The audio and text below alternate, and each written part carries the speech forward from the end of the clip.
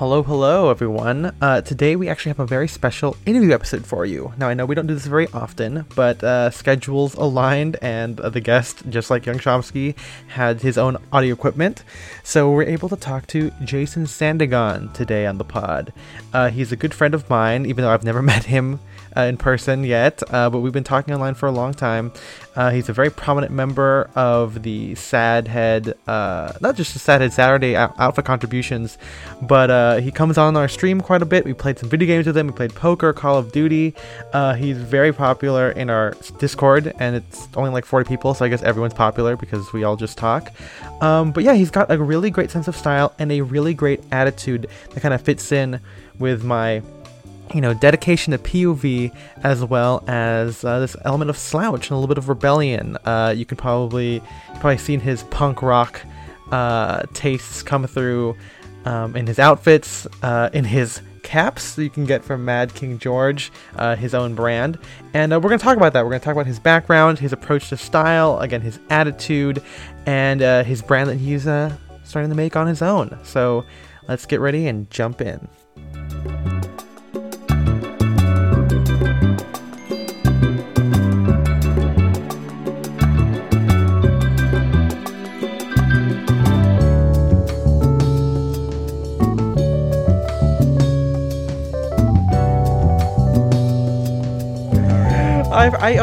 I was gonna make a joke, but I'm not gonna do it. Okay, I'm not gonna say anything. No, go ahead, make the joke. Hey guys, well, no okay, jokes. I was gonna say this is a serious podcast. Okay, sorry.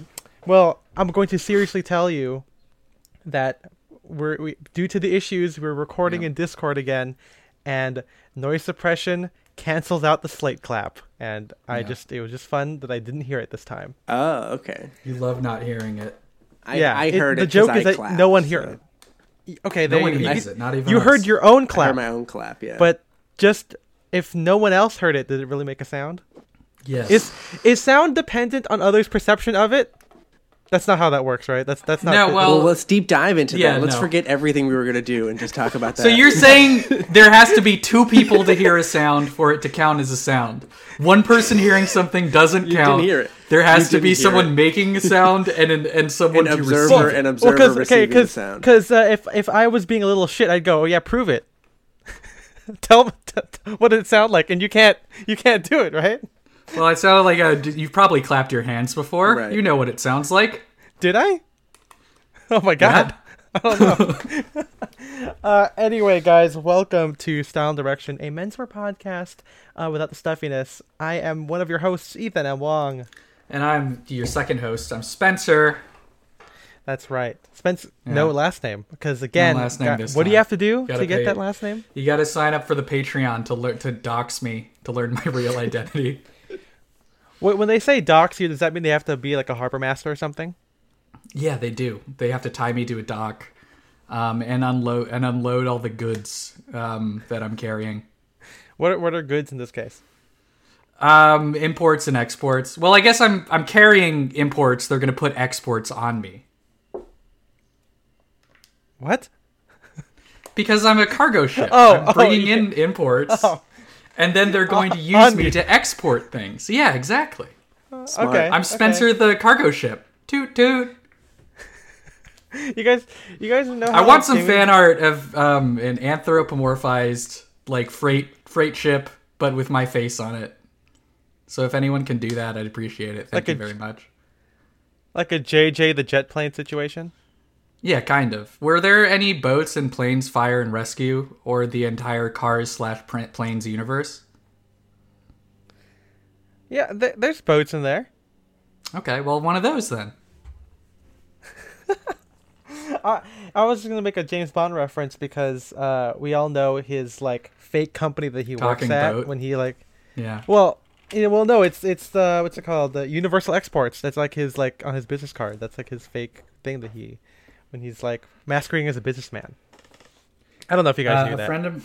A friend of mine was telling me about the Netflix Carmen Sandiego show. And she is trained by a thief school that it's called Vile, which ostensibly stands for like violent imports luxurious exports or something dumb like that, but then it's later revealed that VILE actually stands for Villains International League of Evil. which I think is fun.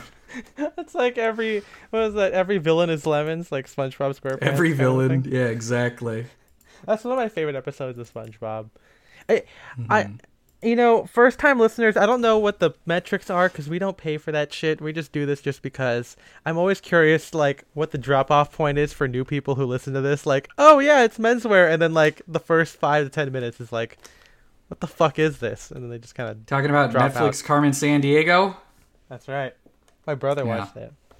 But today, we have a very special guest with us, and special with an SH. You know how like the internet says special, SPESH? I actually haven't seen that. Oh, well, I guess I've seen that. Oh, it's dumb. Like, probably, like, once, but is that, like, a common thing? I think so. It feels like a very Tumblr-y kind of thing, you know? Like, oh, you're so special. But anyway, everyone put your hands together, and I'm hoping you do this all at home. Okay? Everyone do it with me. 3, 2, 1. But will anyone hear it? Only if they're listening with other people there. Yeah. That's the only way. But give it up to our friend, Jason Sandagon. Hello. Welcome. I wish we had, like... get a laugh track or something. Music to introduce our guest.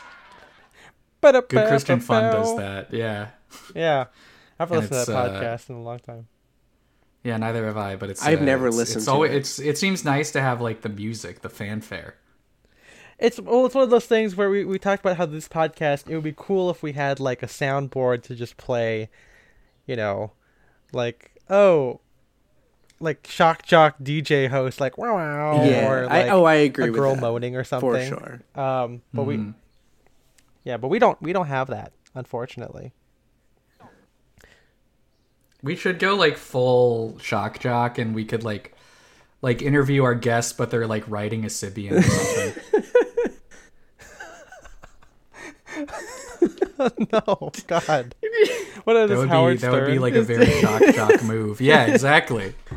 We could be the Sterns of the the Stern. internet. Well, I guess if we're a duo, then we would be the Opie and Anthony of menswear. That's the only shock jock duo I can think of. Do you think that? Well, since podcasts are an audio medium, we don't know that the guests on Handcut Radio aren't sitting on a Sibian. They could be. They just never bring it up.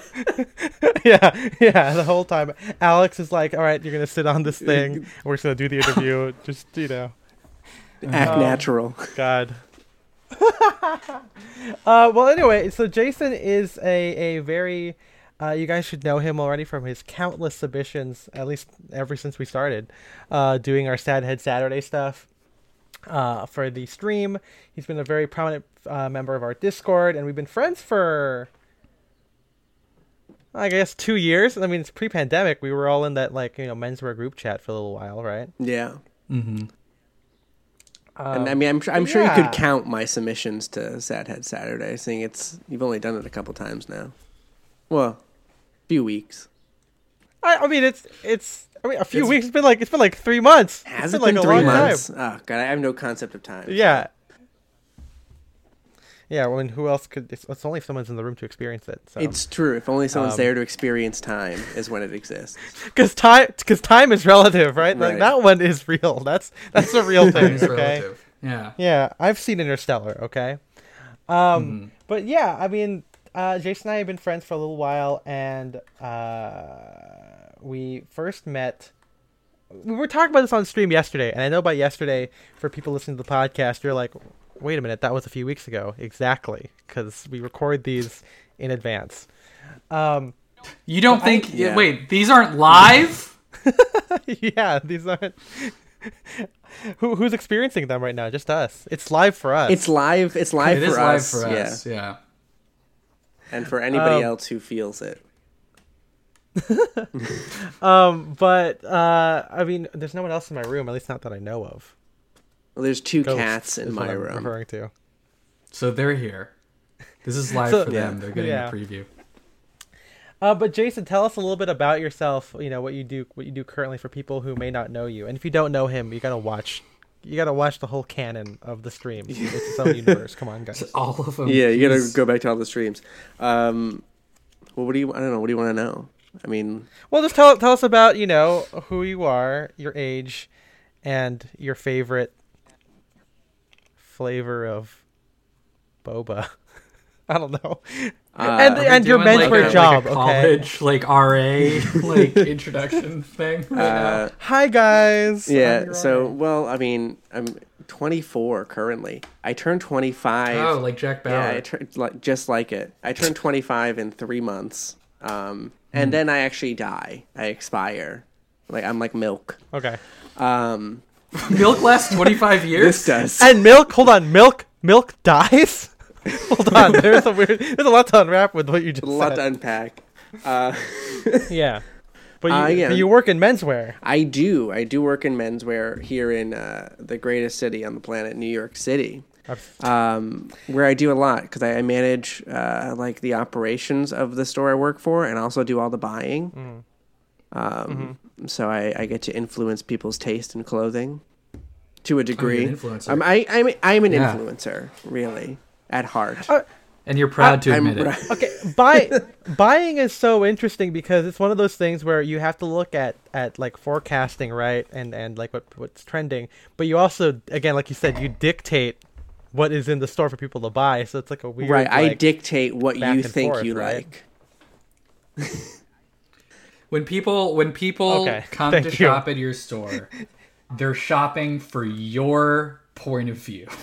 Right, except it's really my point of view of the point of view of the store.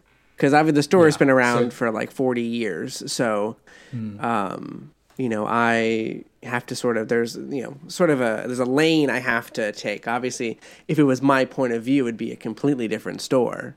It'd be my store, and we're gonna get into that in a second. Yeah, but what's fun, what's good about it is that I don't have to do any of the forecasting stuff or any of that trend watching because the store, the clients of the store tend to be the late 30s and up. So most of them don't care about what is trending because they're all starting to go through their midlife crisis. Perfect. So it gives you a good chance to really just buy just normal stuff or buy a lot of Liberty print stuff because when people start getting up in their later 30s, they need flair for they have to have a good shirt for dinners. Is something I hear a lot. As you do. Yeah. Our dinner shirt. From the makers of the shirt. Going out shirt, you have the dinner shirt. I need it. And it just has dinner. A bunch of printed food stains on it. It's all printed food stains. So that way you can spill stuff on it. It doesn't really matter. Spill ketchup. Who cares? Hey, it's part of the shirt. Yeah. It's like a build your own shirt, right? It gets more. It's where you wear it in, and it gets more stains, and it just becomes part of it. Yeah. Well, I mean, every stain tells a story. Every kiss begins with a K. That's true. Well, one of the reasons I wanted to bring you on here is not just because we're friends and we've both worked in the industry. It's also because you're quite young and you've been been involved with such a really cool experience. You you I don't do feel a lot for young. The store. Feel how old do you feel? Put a number to it. I don't know. I 1,000. I haven't slept in months, so.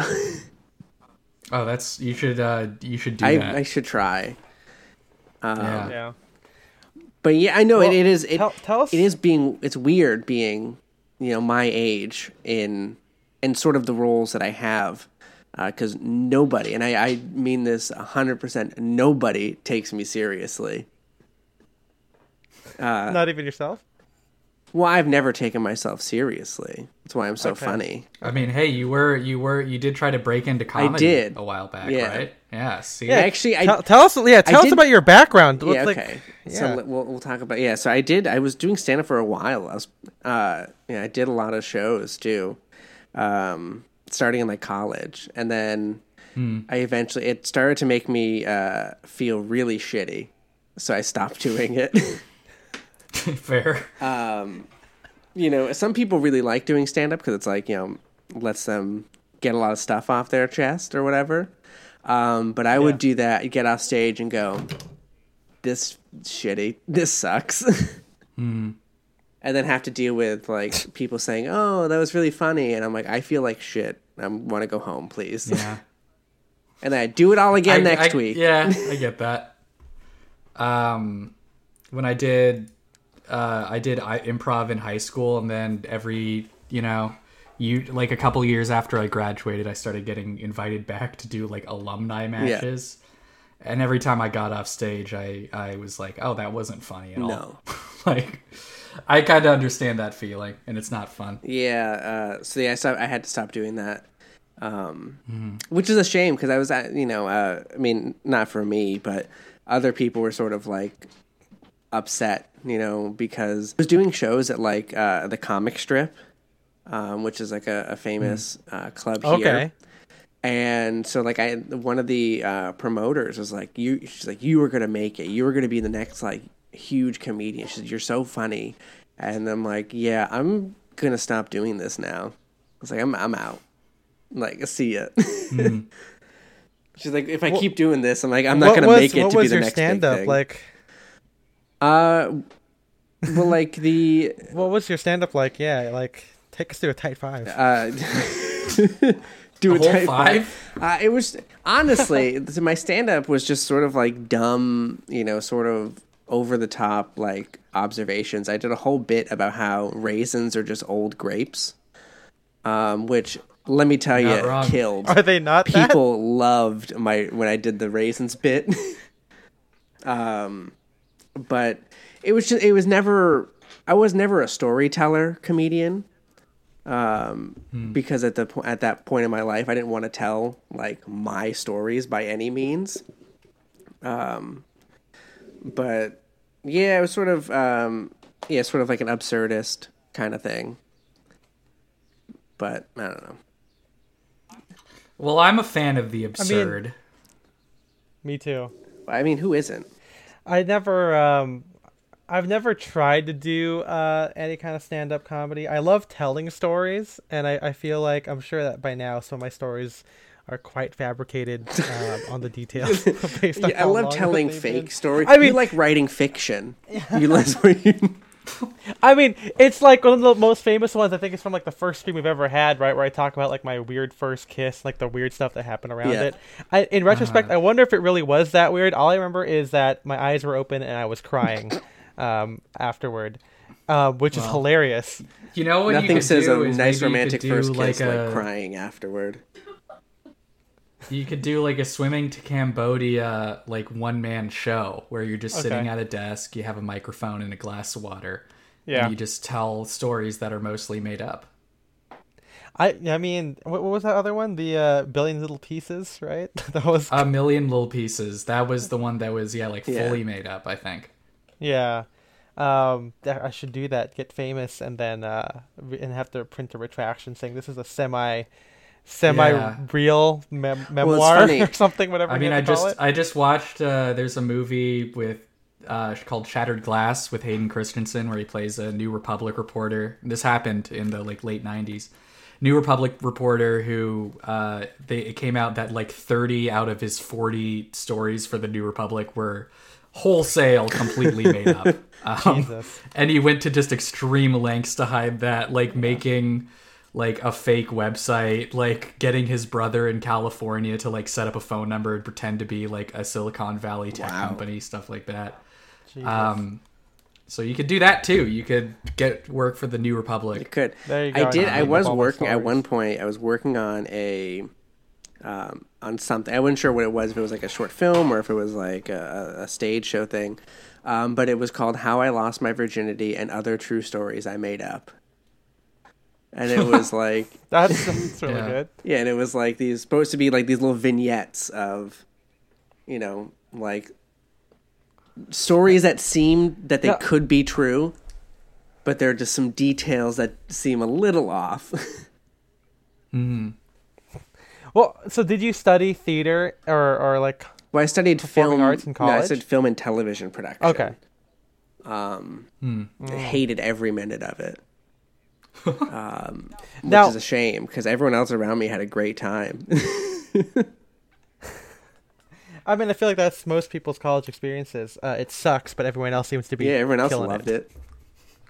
I don't know. But okay, so I'm a little curious now. Like, did you dress up back in college? Like, was that like a thing for you? Because I know for me, it is. Spencer is currently in college, so technically his mentoring journey is happening alongside his education. And also, I'm also curious if you ever dressed up for stand-up, because what I'm thinking of is Paul F. Tompkins, wearing like custom suits on stage and everything. Right. No. So yeah. Or the Joker. In college, I sort of like abandoned.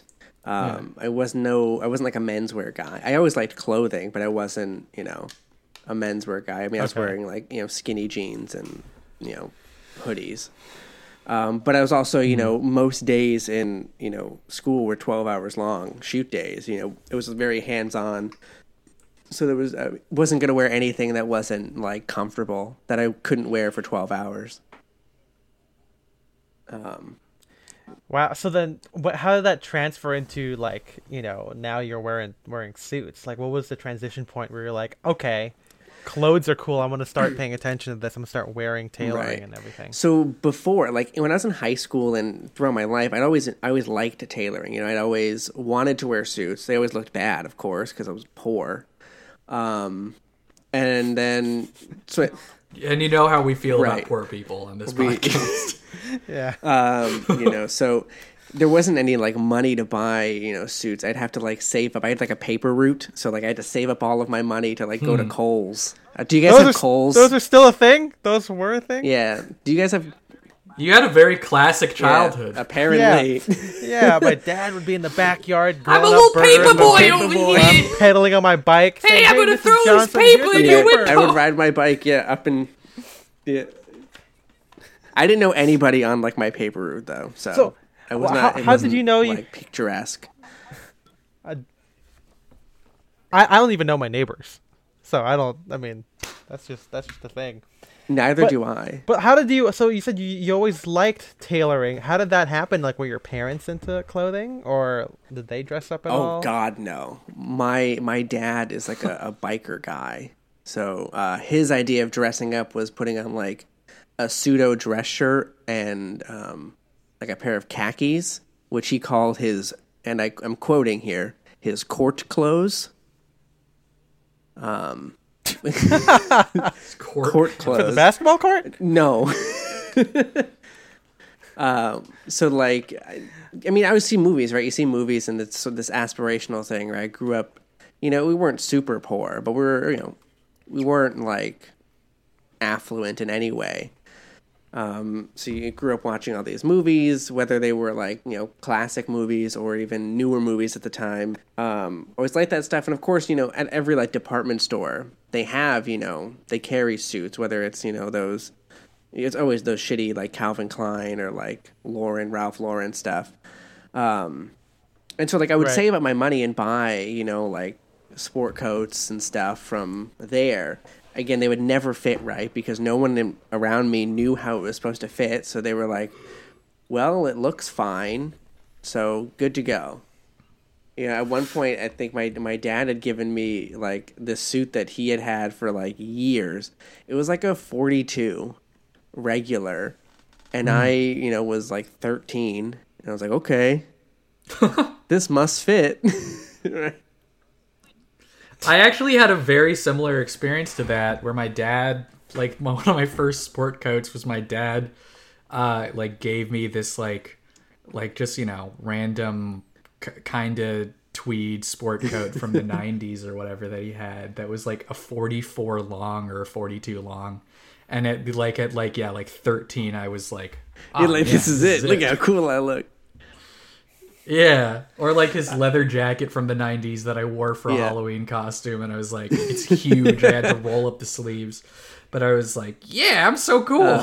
Yeah, it's exactly the same. I've always been shorter than my dad, so it never really worked out that way. Oh, I'm much shorter than my dad. My dad is 6'2".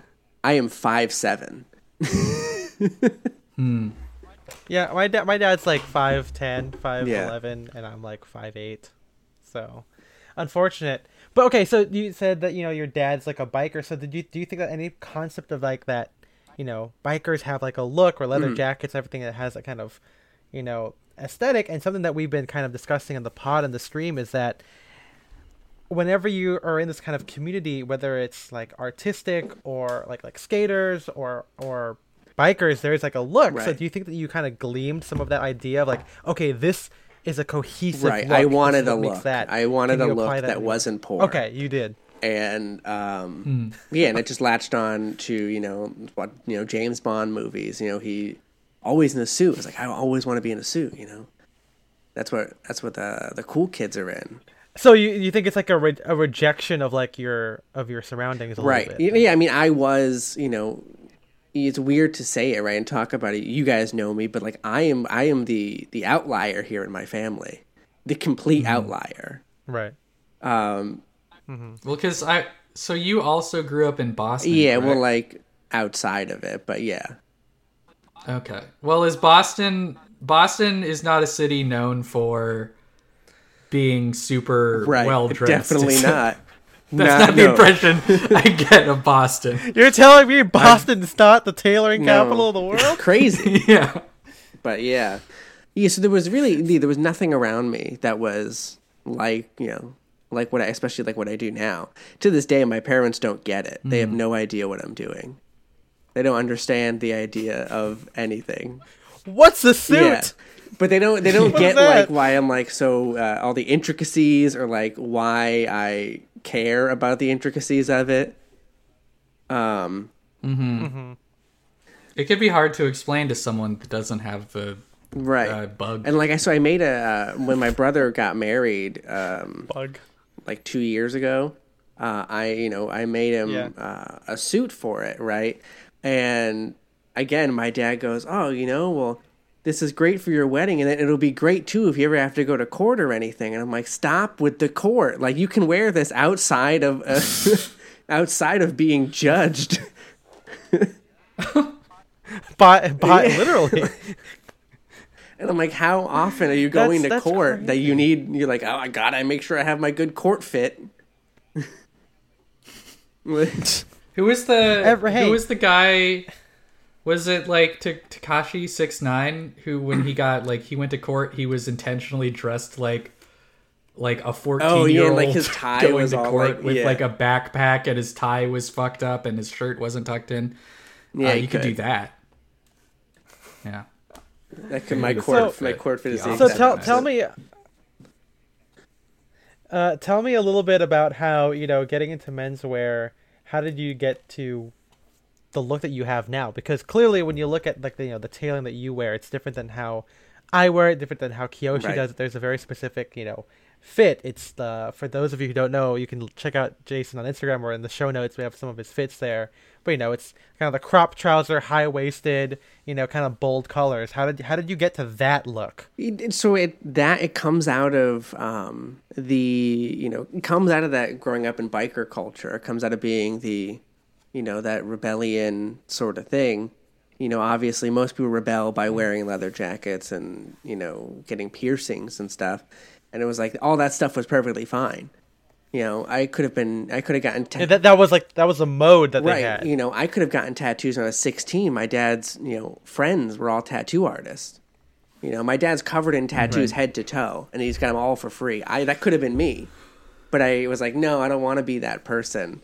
And now here I am. I'd have tattoos now, but you have tattoos on your hand. I do have tattoos on my hand. And I want a big one on my hand, but maybe we'll talk about that later. we could talk about tats in a bit. But so it still comes out of that idea of like rebelling. I've rebelled against my family, but now I'm rebelling against the sort of inside of the community that I'm a part of. It's obviously I still fit into the community. There's not like, I don't fit into some of the community. Not Ivy style. Yeah. But in the greater whole of menswear, I still, I'm in that. So it's sort of the bold colors like the orange velvets or the lack of a navy suit sort of fits that purpose of rebelling against the conformity of, especially of New York City, people, getting rid, taking rid of the finance bro attitude of things.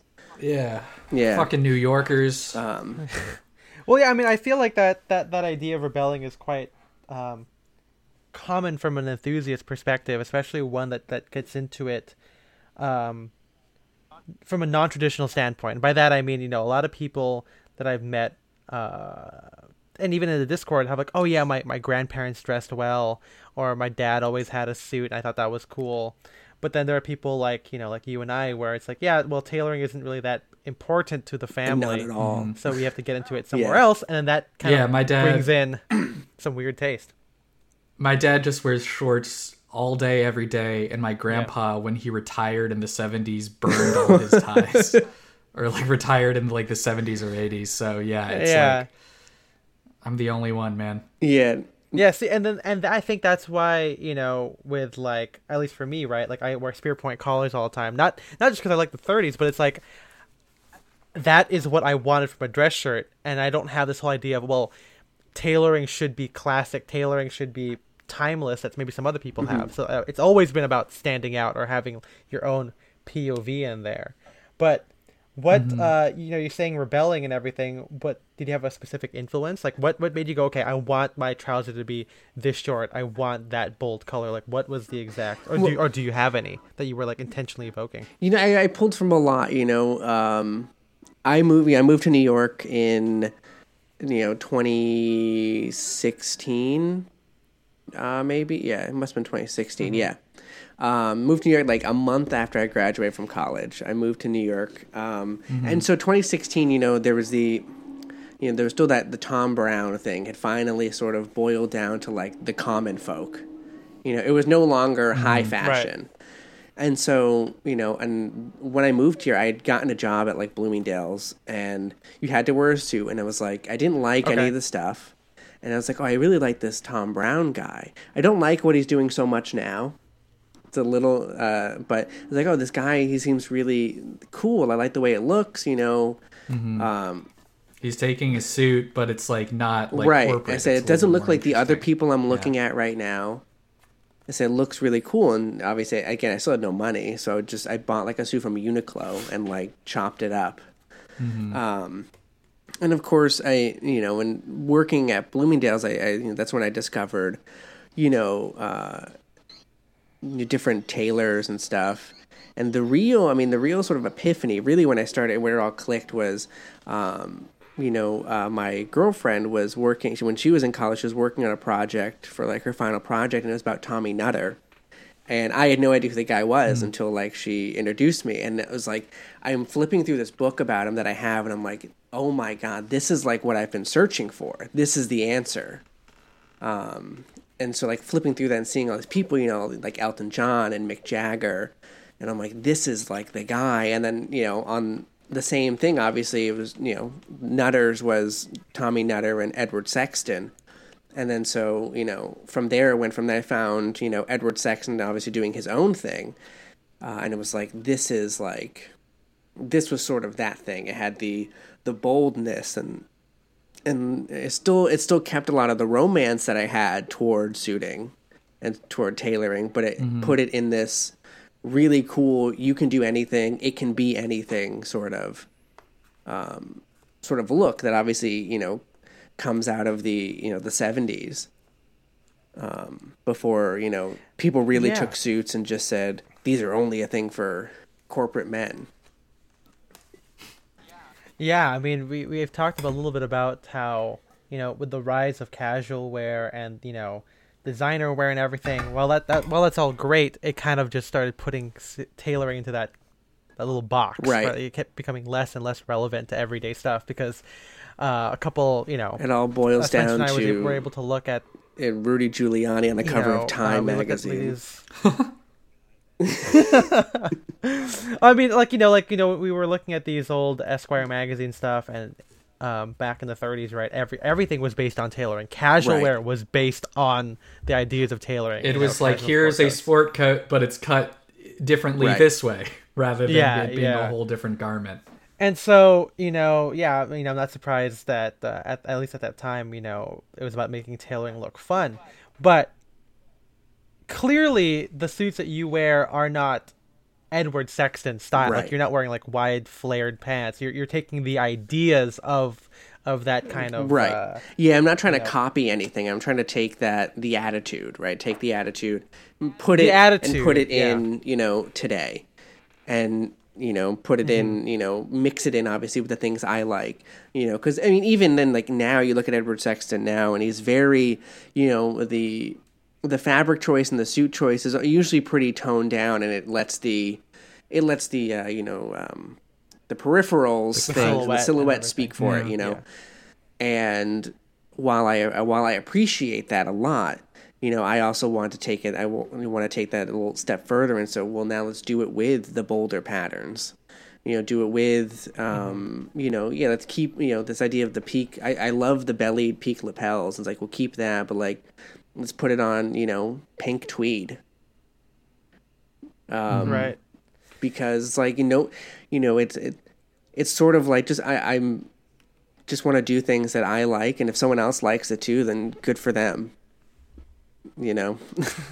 So how were you able to kind of exude this? Because I'm sure it was hard finding clothes that approximated this vision. Oh, it was right? impossible. So, you're out of college. Yeah. Okay. So it's I mean, how do you do it now? So is that like partly why you were like, oh, I'm just gonna make stuff? It was like classic entrepreneur, like internet company move. Yeah, I couldn't find the thing I was looking for. But yeah, but it's not. That's the thing. It's like it's not like I can't. It. There's a market for this. There's probably not a market for it. It's like I just can't.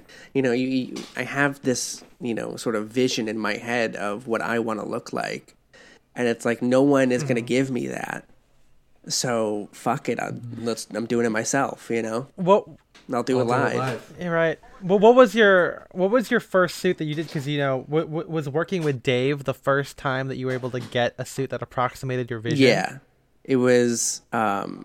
Yeah, it was fine. I met Dave, and we sort of we clicked on a lot of things, right? Because when I first met him, I was telling him, I said, I wanted to make this. I said I always wanted to have my own label because it was like I have, there's some cool things that I want to do. And we chatted when I first met him, like to get like shirts from him, and we were sitting in like a coffee shop probably for like 3 hours after I'd already picked the shirt fabrics and everything, and then we just sat there for like 3 hours talking. We like super clicked, and then we became friends. Obviously, I said, "All right, Dave, I said I want to make a suit." And so I was like, I want corduroy, and this is corduroy, and this is like 2 years ago. But yeah, so like corduroy was starting to sort of seep back into like the public opinion, because obviously it was like, oh, it's an old thing. You only saw it at J Press. Thanks, Drake. And I was like, I want to do a corduroy suit. And he brings over, he came over to my apartment and brought over like his book of corduroy. And I wanted the purple one that you have, but he was like, "Well, I don't know about purple." And then, of course, my girlfriend was like, "No, you're not." I showed him. My girlfriend was like, "No, you're not going to wear a purple suit." And I'm like, "Okay, whatever." And I was like, "All right, fine, let's do the burgundy." And that was the first one. And of course, it was still like it was 2 years ago, so like the fit of it was a little off for me. The pants were a little too tight. I was also a little skinnier then. This is pre-pandemic. What's that feel like? Yeah.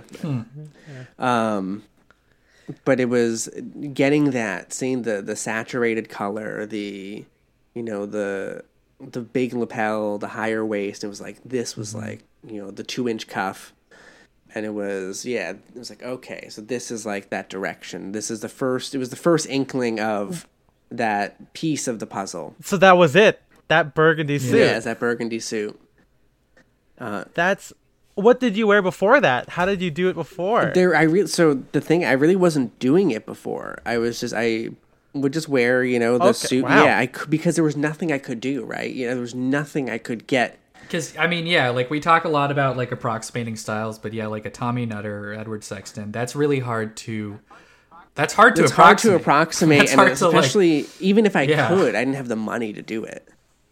You know, and so Yeah. I mean, I had vintage pieces. You know, I had a few vintage like tweed coats. You know, when it was, when I was working at Thomas Pink, I had a few of their suits as well. But it was like it still wasn't, and I would just wear that. I was wearing, basically the Thomas Pink uniform until I was able to finally like sort of express myself through the clothing way, because there was just there was no way I could do it with the amount of money I didn't have. I mean, yeah. So you had this idea of what you wanted to look like, but then you worked. You said you worked in Bloomingdale's, Thomas Pink, wearing their uniform. What did you wear in your free time? Like, until a Telly or Fugue and everything. Basically the same thing, right? I would have a few extra. I had this one gray Fox Brothers fabric suit from Thomas Pink that I would only wear outside of Thomas Pink because it was an air wool, and I would wear that with like a pink shirt or something, like a pink polo, but it was really nothing. Nothing would sort of give me that look that I wanted so badly. So I just sort of suffered in silence. Or like I'd wear like tennis sweater. I'd wear like a tennis sweater and like a tie and some like bullshit Thomas Pink shirt with a stiff ass collar.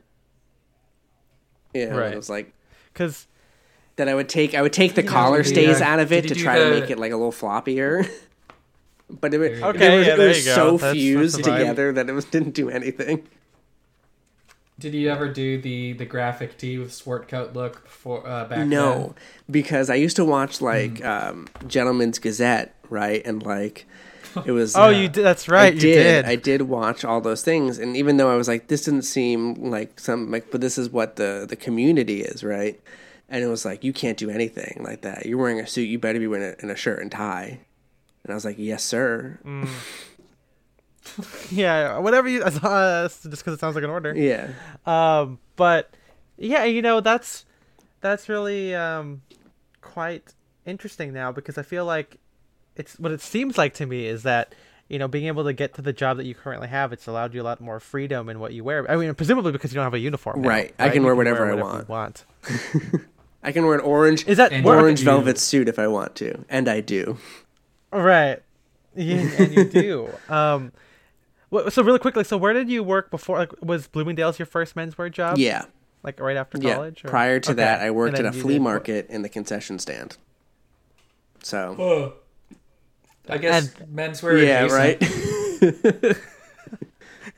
The concessions for the flea market. Yeah, but it was like it was a bad flea market. Suit. It was nothing. There was nothing. It was like mainly just trash. People just trying to sell trash. And one guy was like a Pokemon card dealer. Was that trash? No, he had some good stuff. He had some good stuff. Yeah. Okay. All right. There you go. So, one of the things that kind of defines your style, right, is kind of we've called it, or you've called it, like punk rock. Yeah. Right. Tell us about that, because I mean, it sounds, with the background, with your dad and the punk and the biker stuff, it makes sense why that's kind of the attitude. But it's interesting that it exudes itself in a different way, right? The rebelling in this kind of separate way of like bold colors, bold cuts, and everything. So talk us through your punk rock approach. Yeah. I mean, my whole life I've been a huge fan of punk and emo and pop punk. Because I was an angry little boy, and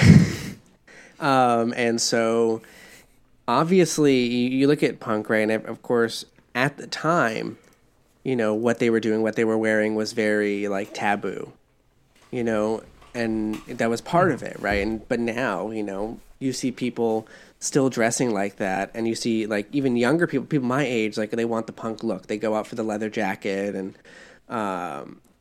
But it's sort of right. It makes it like not punk now that it's super popular.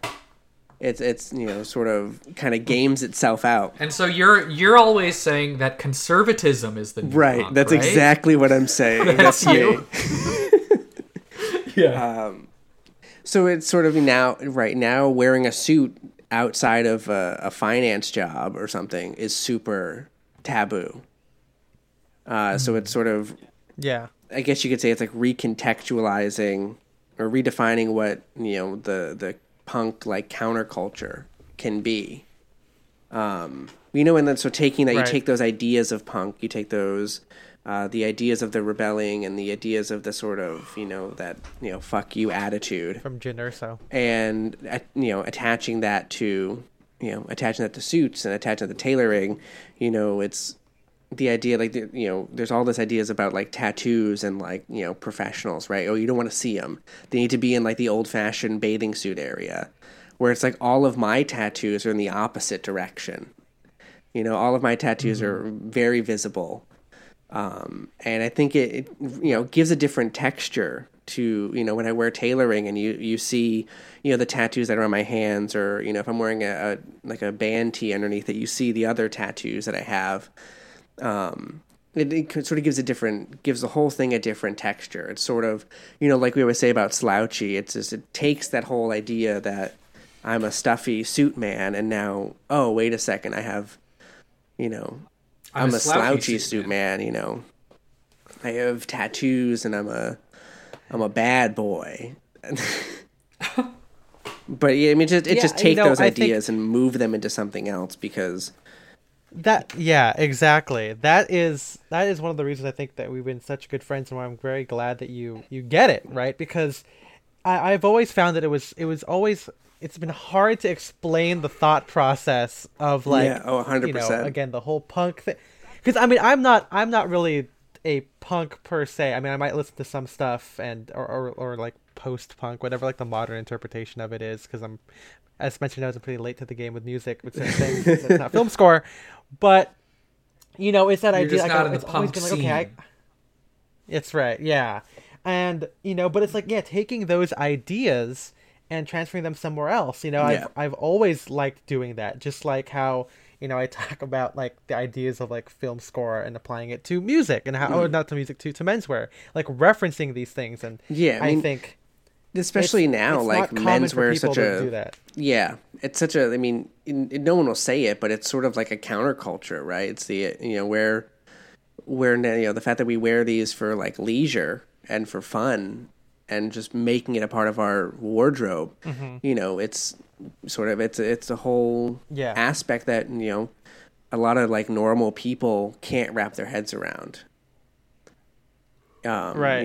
No, I mean, that's kind of one reason why I got into it too. I mean, obviously it was a harder uphill battle for me, because unlike you, where the bold colors, the bold cuts come out, my thing was to be like, oh, I'm gonna wear a brown check jacket and pleats and like a trouser that's pretty wide. I'm gonna dress like an old man. But even that, though is still the same thing, because you're dressing like an old man, meaning that nobody like in your age bracket or even in the next one up even is gonna look like it's different. you. It's different to just say I'm gonna dress like an old man versus I'm gonna dress like a '70s rock star in Taylor. True.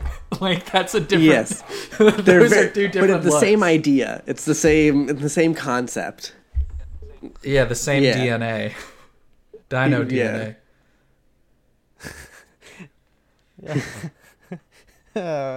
Bingo. Dino DNA. Bingo. We need more menswear in STEM. Yeah, but we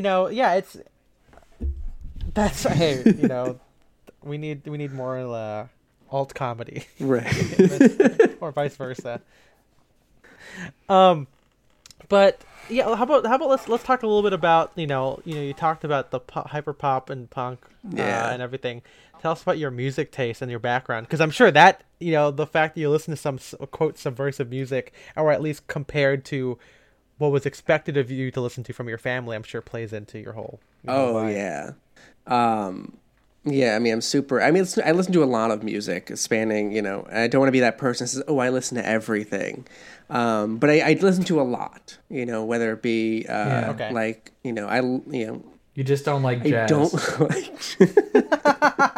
Yeah. Well, here, we'll go off some things I don't like. I don't really like jazz, and I don't like new country music. That's fair. and I'm not the biggest fan of like trap. But everything else I'm like cool with. You know, if you listen to the Mad King George playlist, it does span quite a few genres. Okay. Yeah. Eclectic. I like it. We'll link it. Yeah, it's also 4 hours long because I hate short playlists. If I have to change a playlist, I hate it because then it's like because sometimes like then the playlist has the same songs and that annoys me.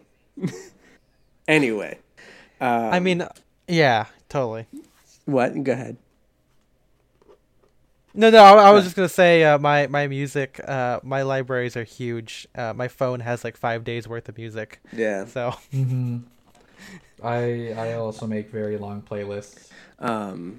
Well, anyway, so like my family, right? They really listened to a lot of like hair bands, you know, like the Bon Jovis, and then also like a lot of like the new metal, like the Limp Bizkit stuff, which nice. I hate. You a fan of the Bizkit? I'm not a fan of the Bizkit, you know, or like I'm not a Papa Roach fan, you know, but.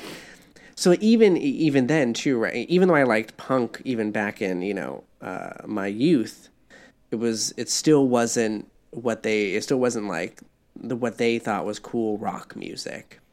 You know, I was into like the Clash or the Sex Pistols, or eventually that turned into My Chemical Romance and like All Time Low, which eventually led me to like Skrillex. You know, it's all which now has led me down the rabbit hole to 100 Gex, which I know you guys nope. So you guys are lukewarm on. I think it'll get warmer, but okay. Sure. But like so it's sort of this whole it's grown upon it all to come to like hyperpop, but so the music I listen to super does influence me, right? It's because all of the music I listen to really it still holds a lot of that outside edge of, I want to be in the mainstream, right? I like mainstream things. I like Taylor Swift. I like, Dua Lipa and all this. But there's still a part of me that sits on the outside. For the most of my time, I'm screaming My Chemical Romance lyrics, or, getting assaulted by 100 Gex. That's how you describe listening to them. But it's like assaulted. A good assault, And are we gonna get in trouble for that? The kind of assault that you want. Yeah, that whole thing with music is like being torn between like the hits and the mainstream, and then also like the I guess the hidden gems or whatever, or the more nuanced, low key stuff is something that I definitely identify with. It's kind of hard when you talk to people too, right? Where like you don't want to say that you're listening to like the popular stuff, like you don't want to be that guy. Well, I don't care when I tell people. If someone asks like, "What are you listening to?" I'll straight up be like, "Oh, I'm listening to like Love Story by Taylor Swift." It's like because I don't want to be that music person who thinks they're better than everybody else, because I know I'm not. I know I'm listening to 100 Gex, or like I know I'm like this Dua Lipa song slaps. Yeah. I think the alternative or the my version of that is someone goes like, oh yeah, like what do you listen to? I'm listening to Star Wars. Like that doesn't sound as cool as like I'm listening to Taylor Swift or like Kanye West. I'd rather be like, oh yeah, it's this like tuba concerto that John Williams wrote for this like tuba player back in 2000. Like like, I'm listening to the like Little Shop of Horrors soundtrack. At least that's fun. I actually do that. That is in my like Broadway playlist. Right before coming on here, I was listening to The Producers because it is a slap. Ah, hell yeah, dude! It is one of the greatest musicals. And movies. I have a lot of playlists, and I do have one that's called singing music because it's stuff that I sing. And there's a couple of like pop songs in there, but it's a majority of it is like Broadway because I do love singing. And I went to a Christian school, and Broadway, I'm pretty sure is probably like anti-queer and anti-substance stuff because it's like, back in the 1800s, theaters were like places of sin, right? Like prostitutes or that's what they tell you, right? And so I didn't have a drama department, so that's kind of like why I like so I you can couldn't sing even choir, like but I'm gonna sing fucking. So to you, Broadway, you didn't even have like any exposure to it. Then you had no like forward exposure to like theater or anything. I mean, no real. Yeah, I could not. Yeah, there was nothing to audition for. I do remember this, and I know this is your interview, but there was a time where we actually did do like there's Christmas plays, yeah, whatever. But I distinctly remember that we had like an Easter play thing. It was like a monologue where like you had like 8 to 12 like monologues, like very short, maybe not that short, like 5-minute monologues, and it was like people who knew Jesus. It was like one of those things where it's about Jesus, but it's from the perspective of like different people. So you had like you did the Godspell. mom monologue. You basically did Godspell. Is that what that is? I don't even know. I don't know. But well, Godspell. Okay, so Godspell is kind of weird because there's basically only one speaking part, and that's Jesus, and everyone else has like 2 lines, and the rest is song. Yeah. Oh well, no. I'm like this wasn't like it was. That was like the backdrop of it. So we would do like these monologues, and then there would be like a song. Like Mary, Did You Know would come after Mary's thing. Yikes. Yeah. And I auditioned for Caiaphas, I think, who was like the leader of the Sanhedrin, who like sentences Jesus to death. Mm-hmm. And I played him in like the most campy way, like Ramses possible, like Ramses in the Prince of Egypt or Yul Brynner kind of a thing. He's doing not like that. They were Jesus. like. They didn't want it was so much fun to like more restrained performance. Yeah, they wanted it to play him like this kind of guy who like, oh, what if I did kill the Messiah? Like, what have I just doomed like the Jewish race or whatever? I don't. But I played him as like this guy. Like, yeah, I hate Jesus. I want control over my people. I don't want this Messiah to steal my thunder. This guy. I'm pretty sure I also did an impression of Gary Oldman's Peacock. Yeah, Gary Oldman's Peacock character from Kung Fu Panda 2.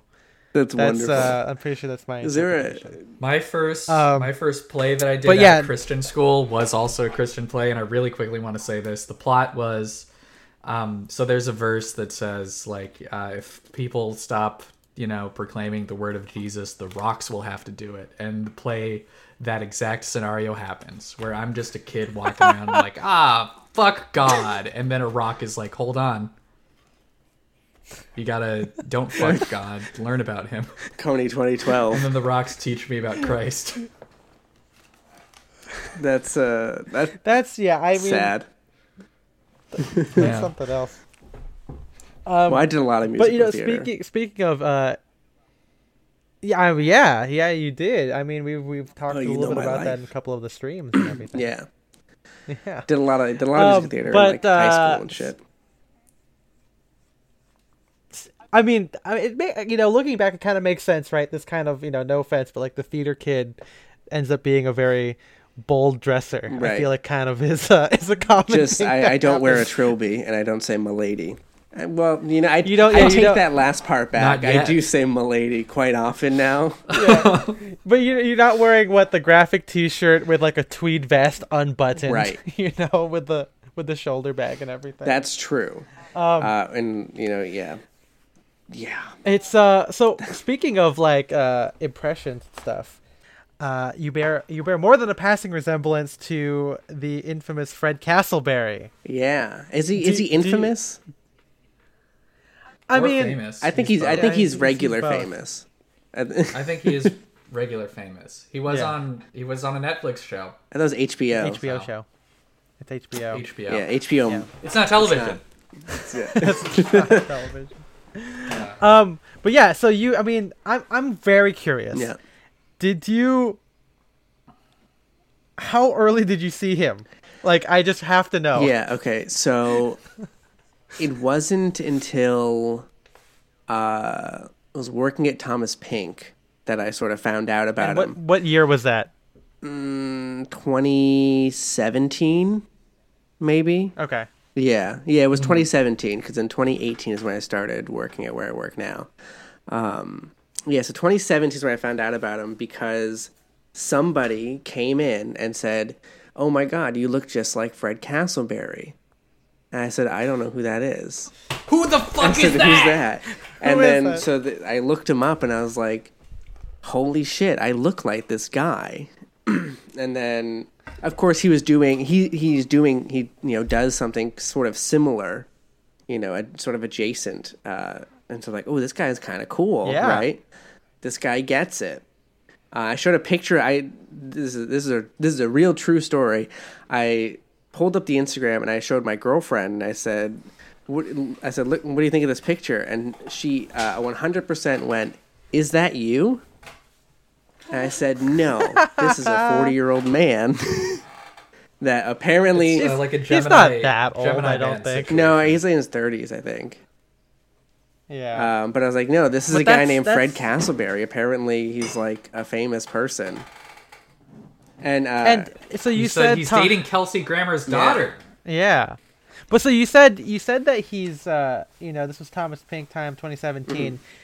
And this is before you started doing your suits. Do you think at any point were you like, I'm going to do a similar cut suit? Because I'm just saying it, not just the face, not just the glasses. No, there's a lot of similarities between us. There's a lot of similarities. I'm not going to pretend there isn't.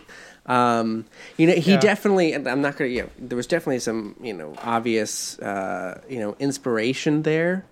But he also pulls his inspiration from a lot of the similar people that I did.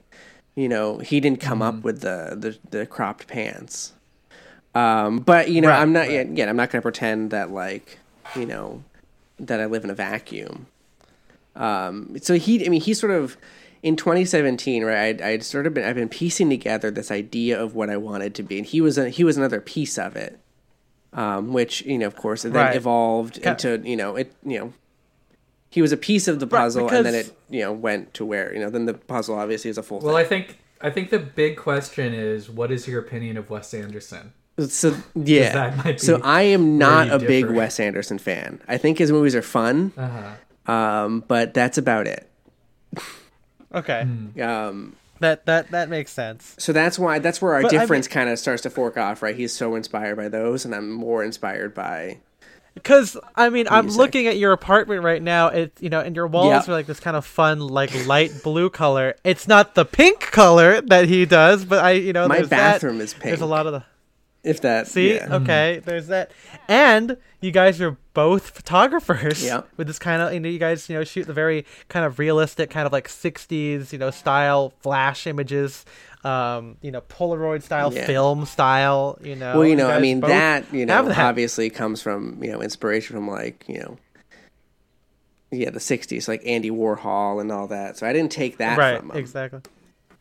but it's also just interesting to see like when you have people in the similar wavelengths who also have the same inspiration. Yeah, right? And canonically, he understands that we look alike too. I've had this conversation with him, so he's aware that we look alike. He's the one that called me his doppelganger. He lives down the street from Dave. Because you've met him in person. I haven't met him in person. This is funny too. I once saw him on the street, and I wish I was joking. We were basically wearing the same thing. It's what if you just like meet him for the first time and he just like pulls out a fucking gun. beats the shit. He's like, and he says there like dead, like just wide eyes, just like I'm the final one. Yeah, I've been preparing for this day. Yeah, or it just shoots me in the chest. God. Yeah, and then you start like digitizing, like right, you start like going into like him. I was a clone. I was his like clone all along. I was a rogue clone. Yeah, it's like the island, you know? Yeah. But okay, so he was in a coma the whole time. You clearly have. I think it's just really telling, when you have these kind of creative guys, with these, you end up developing a brand, right? You have like what Spencer called earlier, right? It's entrepreneurial. You can't find what you want, so you start making it yourself. Fred did that, and there are no new ideas. It kind of comes from, right? Exactly. There's no new ideas. Mm-hmm. But I don't know. A lot of us who start our own stuff, and by that I mean very broadly, like podcasts. Like, I don't mean I'm making any clothes, but it's fun to see when you have photographers do it, because it's like you're creating this world. It's what your eye wants to see, and when you kind of expand on that, right? Like, okay, what is in the image that you are creating? What is inside that world? And clothes, make a are a big part of that. Like, I think of also, I don't know how many photographers are also stylish people, but a lot of stylish people tend to also be photographers. At least in the menswear space, a lot of the guys that I follow take really good pictures, not just of themselves, but of other people. Ethan Newton, 1,000-yard style and everything like that.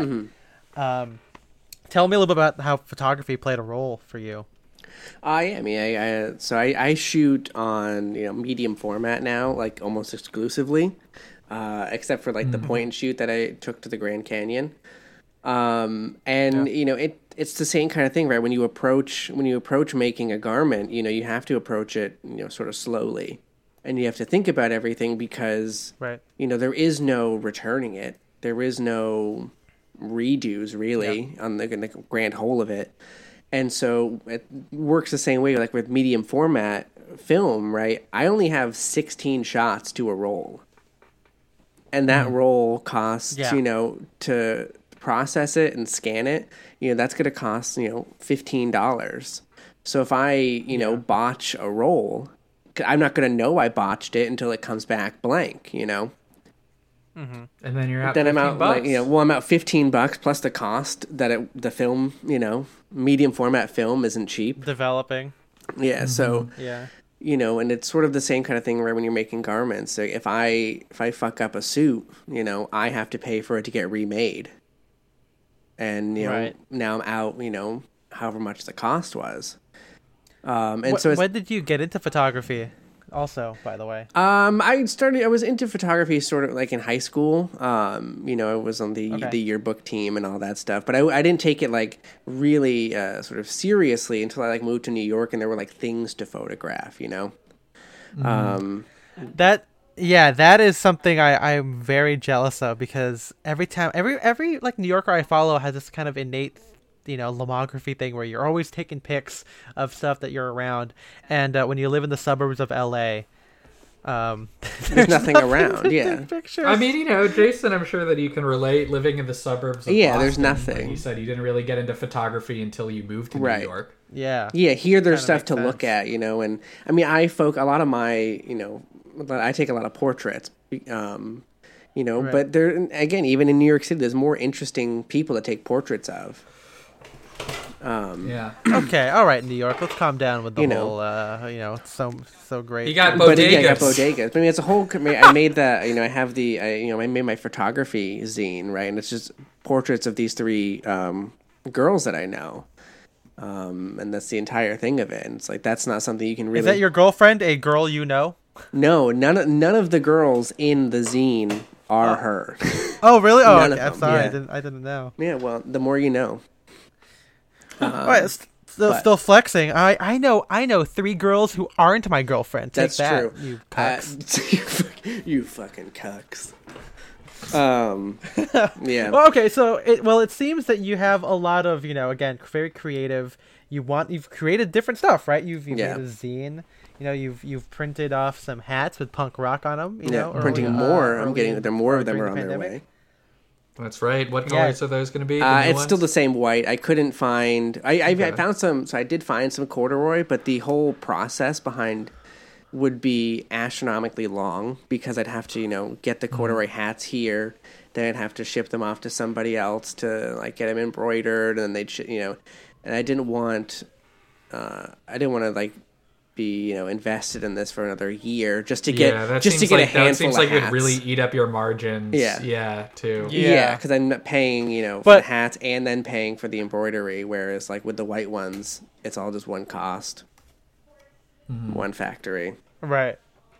Well, so what was the inspiration behind that? Was that kind of the and you can start to plug it here, but was that the first thing you started to do for like Mad King George? Like, because that's the first thing you sold. So it wasn't even the initial idea. It wasn't this. The punk rock hat technically predates the concept of the brand.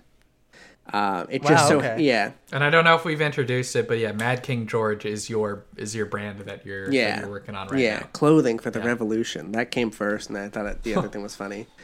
But yeah, so the initial, like, the hats, I ordered the hats. I thought it'd be like fun. I was like, oh, it'd be really funny. You know, there's always like, you know, everyone's doing dad hats. I was like, oh, it'd be kind of fun. I'll make some. I was bored, you know, and I had a lot of money from like unemployment, you know, itching to be spent. And yeah, so then I ordered them, and because of, you know, the pandemic, and it took forever for them to come here. And they initially were just going to have like my name in them, you know, like it was like the brand was just my name. And then, you know, when I find Castleberry. Right. And then I didn't like that because I didn't want my name to really be attached to it. Not that I didn't like, I'm a bad person. I didn't like the idea that I no longer owned my name. You know, it's like if my name is a brand, my name isn't my name. Like, I don't own that anymore, you know? Mm-hmm. And so then luckily I'd come up with the idea for the brand, and I was like, this is it. This is exactly, you know, sort of what I wanted to do. And I started all like the, you know, the processes of factories and stuff, and they finally came in, and I was like, okay, well, these are going under like this now. I'm like, you know, sort of funny. Like, this fits exactly what I want it to be. So I took a Sharpie and wrote Mad King George in each one of the hats. Nice. And yeah, sent them off in like post office envelopes, which I then like scribbled. That's where the crown motif came from. Was I scribbled it on all of these on the packages. I was like, I need some sort of branding. Cool. And I was like, I didn't know how to. For a while, the crown idea was like the actual, you know, like a photocopy of the royal crown. But I was like, I can't draw that. So I just scribbled this like 3-pointed crown with the cross on top. I was like, whatever, you know. And then I was like, oh, that's pretty cool, right? That sort of fits. Yeah. I mean, that's a Basquiat thing, you know. And that's why the brand works so well for me, is because it's like it's so much of like things that were just sort of pouring out of me in different aspects and I just put them all together and realized this is a whole thing. Right. This isn't just, you know, this isn't bits and pieces of something, but this is the whole thing. So it was sort of a cool. What is, you know, what do you think like the goal is here? Like, do you want everyone to kind of dress, or what do you want people to get out of it? You know, I don't know, because gotcha. This is the gotcha journalism right here. You know, because I don't. You know, it's sort of a toss-up, right? I don't want to be, you know, a famous person, right? And I don't want to be, I don't want, like, the brand to be, you know, like the next Ralph Lauren. I don't want it to be that. Because, you know, I want it to be a place, like, you know, if I ever have a shop, you know, it's like you're not coming in there off the street because you're like, oh, man, I need a new suit, you know? It was like the idea that you want suit. You want the Mad King George suit. You know, it's like you wanted, you know, everything about what we did, and not just because, oh, I'm sure he can make me a navy suit, or, you know, it's like this idea that you know, the house style is just the style you're going to get, kind of thing, you know? Because, I mean, it's all like made to measure and like custom. We can do a lot of cool stuff, but it's like at the end of the day, you're buying into not just the, you know, look of the brand, but you're buying into the execution of, you know, the garments. That is something we talked a little bit about in our custom episode, where, you know, at a certain point you are, you know, you have to kind of give up a little bit of yourself to be a part of that brand. I mean, you know, and tailoring is the biggest example of that, where you're like, okay, I'm going to go here and get what they think will look good on me. If you just want, you know, if you want whatever you want, then like go to Indochino, you know. And because like a lot of bespoke houses too don't really do that. They do, you know, they're going to gear you toward, obviously they'll make their changes, they want to make money, but they're going to gear you toward looking like how, you know, their brand and their tailor cuts things. And and that's why it's important to find out, like, you know, that you really want that specific house. That way you don't feel like you're being shortchanged or that you're gonna push the tailor to do something that they right. don't, You're not gonna walk into do. Edward Sexton and say, "I'm looking for a skinny notch lapel." This is not gonna happen. We should do one of those stupid YouTube prank videos, like pranking Edward Sexton with social experiment. yeah, asking for a slim lapel, asking for a slim lapel in Savile Row, and it's like stepping on people's sneakers in the hood. It's that kind of video. But so is the Mad King George suit gonna be the aesthetic that you currently wear? Is it gonna be like is it still the? Well, you have a sample. I have one sample. I have another sample on the way of. I'll send the. I ended up going with a different fabric than I was posting in the Discord. I'll show you guys afterward. But So I mean, it's I've made the jacket a little bit longer, just to give everything a little more drape because now it's a full canvas suit. So I want to take advantage of the full canvas. So I made it a little bit longer than than what I was doing with like Dave. But yeah, so like the pants are still like pretty short, like basically a little bit above your like ankle bone. But I'm not a stickler on that either. The main, if someone wants their pants longer, right, the main thing with the pants, will he give them a little bit of guff for it? You'll be like, all right, okay, right, do it, but but the main thing is like I made the cuff of the pant bigger, so it's 2 1/4 inches now in the cuff. And obviously it's a pleated pant and all that still. So I mean it's basically what I do wear now. Like you see with like the navy sample I got. So it's walk us through the sample. Tell us so it's the navy. It's double breasted. It's a 120s wool. And it has super, there's no padding in the shoulders, but it has a full canvas front, which gives a sort of an interesting look, right? Because you have the weight in the front of it, and your shoulders, obviously, there's no padding to support that weight. So it has a really cool drape in the shoulder that I really like personally. And then, of course, it has the big, I think on that one, the lapels are like 4 1/4 inches. So they're, big lapels, big peak lapels, patch pockets, big patch pockets too, which I didn't actually specify for the big patch pockets. I just wanted them to put whatever ones, and they were big, and I said, that's great. I'm fine with that. Double vented, single pleated front. Right. And the gold buttons actually are also on the pants as well. So like the brass buttons are on the pants too, which I think is a really cool. Because I mean, I don't really plan on wearing the navy suit like together. A navy suit's not really my gig. So when it looks separately, right, with the brass button on the pant looks really cool separately. And it. Yeah, I don't think I've seen another brand do that. Yeah, just trying to. Cool. That's a really cool detail. Yeah, I thought it was really. I was like, oh, well, whatever. I can change a button later if I don't like it. Yeah, and I thought it was really cool. And like the pockets are, typical like slanted pockets, side tabs. But the main thing, I had never worn a full canvas suit before making this, and so it's definitely I can see the hype. I really, I was, step up. Full canvas, I can tell you, is so. I mean, it's good. a little. There's obviously, it's heavier, you can't right? Compare that to anything else. The drape. Yeah, the drape is just. But heavier means more drape. Yeah, the fucking drape, especially when it's unbuttoned. The double breasted unbuttoned with the full canvas is just. Yeah. Oh my god! It's drapes and it's it's real cool. So where does Jason Sandagon and Mad King George begin? Like, what inspirations are you taking for this brand? Well, that I'm just curious because the unfortunate thing is that they don't. Right? There is no difference.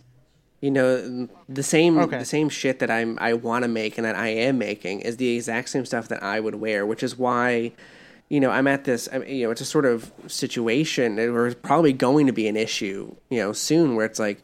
People are like, "Oh, is there a market for this?" I'm like, I don't know, and I frankly don't care. I just want to make I just want to make cool clothing, and if like other people want to buy it, that's great. But if they don't, then I'm gonna have cool clothing for myself. And that's sort of like, right, so that's where, I'm, not an entrepreneur in that way. I'm not at this to like make the millions of dollars. You might be the worst entrepreneur. I'm probably the worst entrepreneur. Yeah. Because you don't want anyone else to buy your things.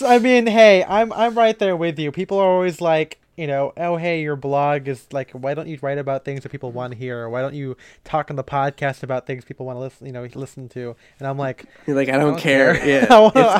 Last I checked, it's my podcast. Yeah. Exactly. Yeah. So what is the quintessential Mad King George, Jason Sandagon outfit? Like, what would that look like? What pieces comprise it? What details would there be? Top to bottom. It would probably be, a fawn, like a fawn color, that like light brownish color, in like a Prince of Wales check. Okay. Full suit. Okay. Because I like things as a full suit.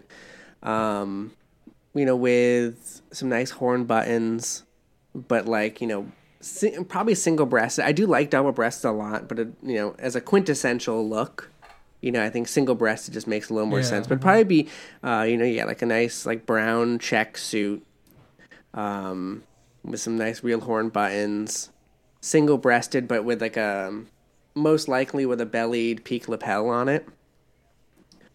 Full canvas front, and the high waist. Probably like double forward pleats is something I'm really into. That's cool. Because the pants. So my house pant tapers a little bit, but not enough to where it fucks with the pleats. So I think it gives a really cool silhouette. Really lengthens the legs because the waist obviously is high as well. It's for me it's a 12.5-inch rise, and so on someone 5'7", that's pretty meaty. Pretty high. Yeah. It's different on everybody. I'm making a sample for my girlfriend because we do women's as well, which is a really important thing for me. And like the rise on her pants is going to be like, she's like an inch shorter than me, but the rise on her pants is like 14 inches. And it has a double forward pleat with a Hollywood waistband. Yeah. So it's going to be really cool. What about like shirt and tie combo, shoes and everything? So the shirt is always like a stripe, whether it be a university stripe. But probably with the brown, it'd probably be like a blue stripe. Ah, you read the blog. I do. It'd probably be like a blue stripe. Well, I have. Honestly, it's probably that the first shirt sample I made from Japan, right? With the contrast collar, with the multi-stripe. It's probably that, and tie-wise, the brown and the multi-stripe always looks really nice with just the. I have a red, white, and blue rep tie that I got from Thomas Pink. And shoe-wise, it's the lug-soled pair of like black penny loafers. Mm-hmm. The lug sole is and white socks, right? Of course. I literally don't wear like anything else other than white socks. And I have other solids, but I have the most socks I have is white. Yeah, mostly you stick to your white socks. Yeah. That is kind of what we've come to expect from all of your, or the ideas thereof from our. Either that, it would be like a navy chalk stripe and like a heavy flannel. So it has that it's like pilling, Because the key to a lot of this though too is like, you're gonna beat it up, and I want you to beat it up. Because that's when like the fabric, when you beat up like tweed or like flannel, it looks so cool. It looks so much better than when you it's just combed out. I mean, yeah, broken in, worn in clothes in general look way better. So yeah, it's pretty punk rock. Yeah, if I would I would also say like a navy flannel with like a Hollywood waistband. Same like peak lapels and everything, but even with just like a white shirt under that, it would look really cool, like a white button down. But Here's my idea for a Punk rack. punk rock sport coat. You take Edward Sexton cut with the strong shoulders, the wide lapels. Just rip off the sleeves. Put a big Misfits patch on the back, and then just a bunch of safety pins on the shoulders that still have the shoulder padding just spilling out.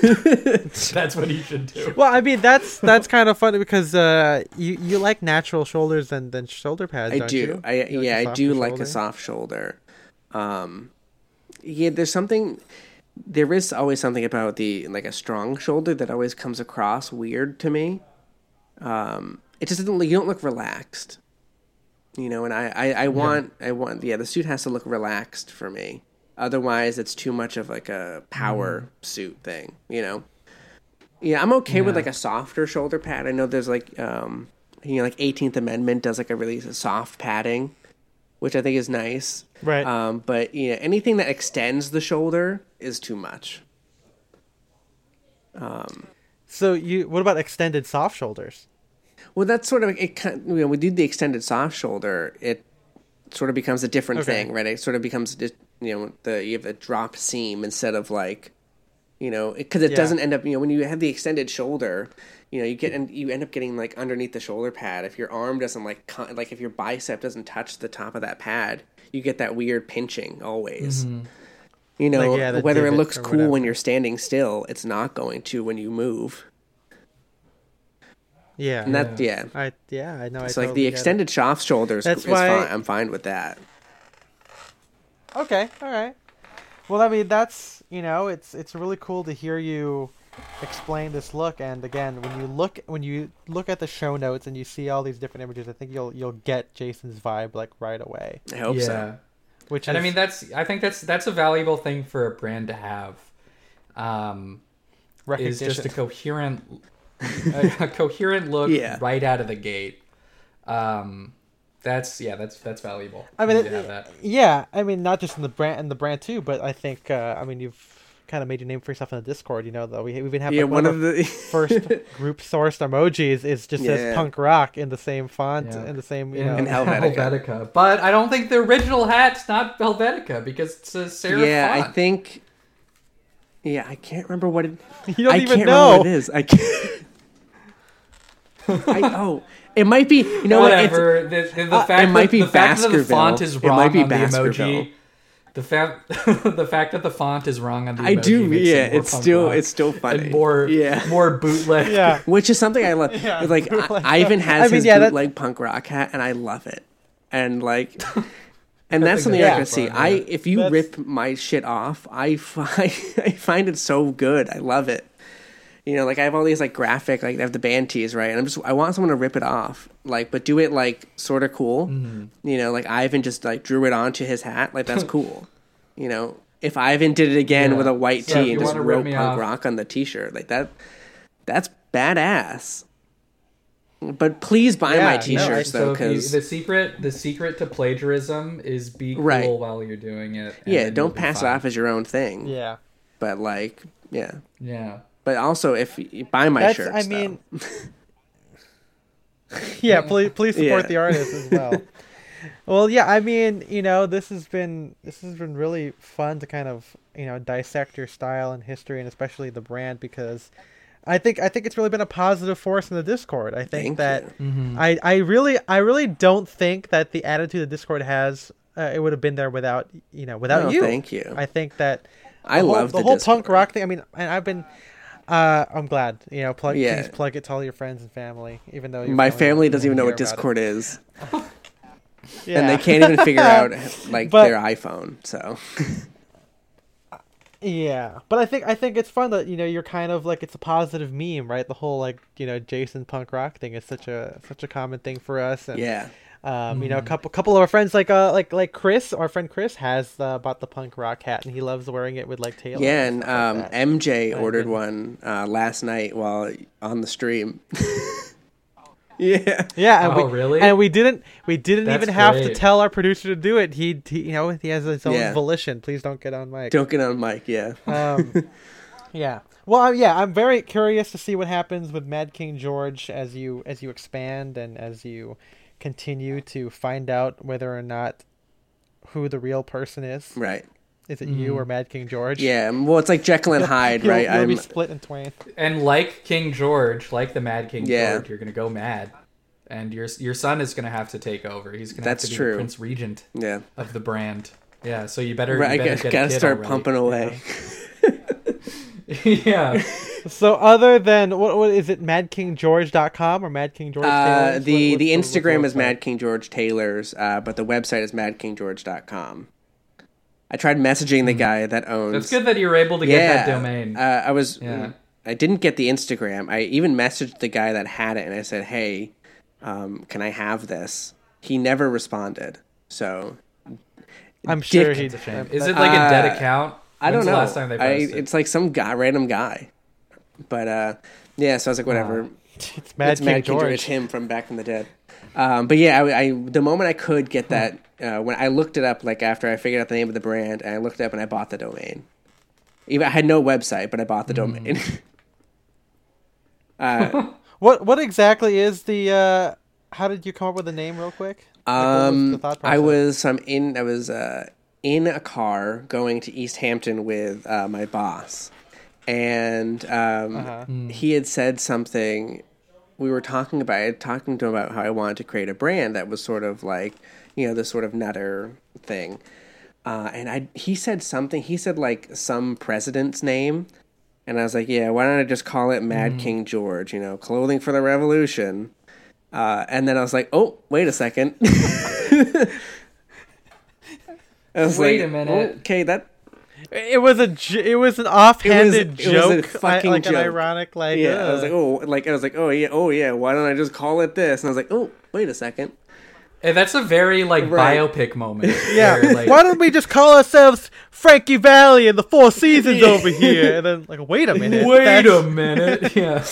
Yeah, or I think in the movie, like Frankie's in the car or someone's in the car and like he's on the bus and the guy, like a woman's running away from a guy. He's like, Sherry, baby, come back, Sherry, where are you going? And it's like, hold on. You're like, wait a second, there's something there. Them singing Sherry. So I just did some research. Mad King George, that Instagram has not been active since 2017. There are 2 posts. There are 2 other Mad King George accounts.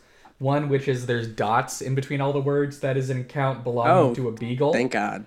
That is still active. Their most recent post was from February 12th, and it's a dog looking at a clock or something, and it just says, what's over here? And then there's another one. So you heard of the dog. Now get ready for the cat. There's a cat called Matt. I'm in good company. And that account has not been active since 2018. Yeah. That has underscores. So maybe you could try messaging the. Well, I've already been posting and that it's that tailors, and I'm tagged and things. I got to work on a backlog. So yeah. Oh well. Hey man, I was right there with you with the changing of the blog name. But okay, so they can follow the brand at Mad King George Tailors. I was about to say .com, but that's not how Instagram works. Yeah, you can do that. You can follow me. But where else can people find you? You can follow me on Instagram at Jason Sandagon TV. TV. This is back when I thought I was going to be some celebrity. What's the story? Is that really why you added TV? Yeah, it was originally. I was like, it's like because I was going to be like some like sketch comedian. Yeah. There is quite a few comedians that have like TV or whatever. At least it was early, and then I really got on my high horse when I was asked to submit a packet for the Late Show, and I was like, "Oh, here we go." And I didn't get hired. Obviously, I had a fun phone call with their head writer, and he was just like, "Yeah,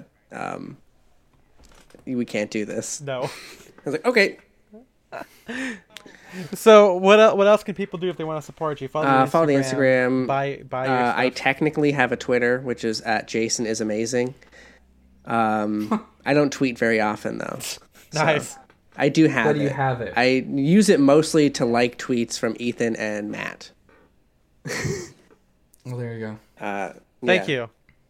I support. I'm trying to get my Twitter presence. Yeah, I hope Pokemon follows you and everything. Oh, I have to eat a shoe if that happens.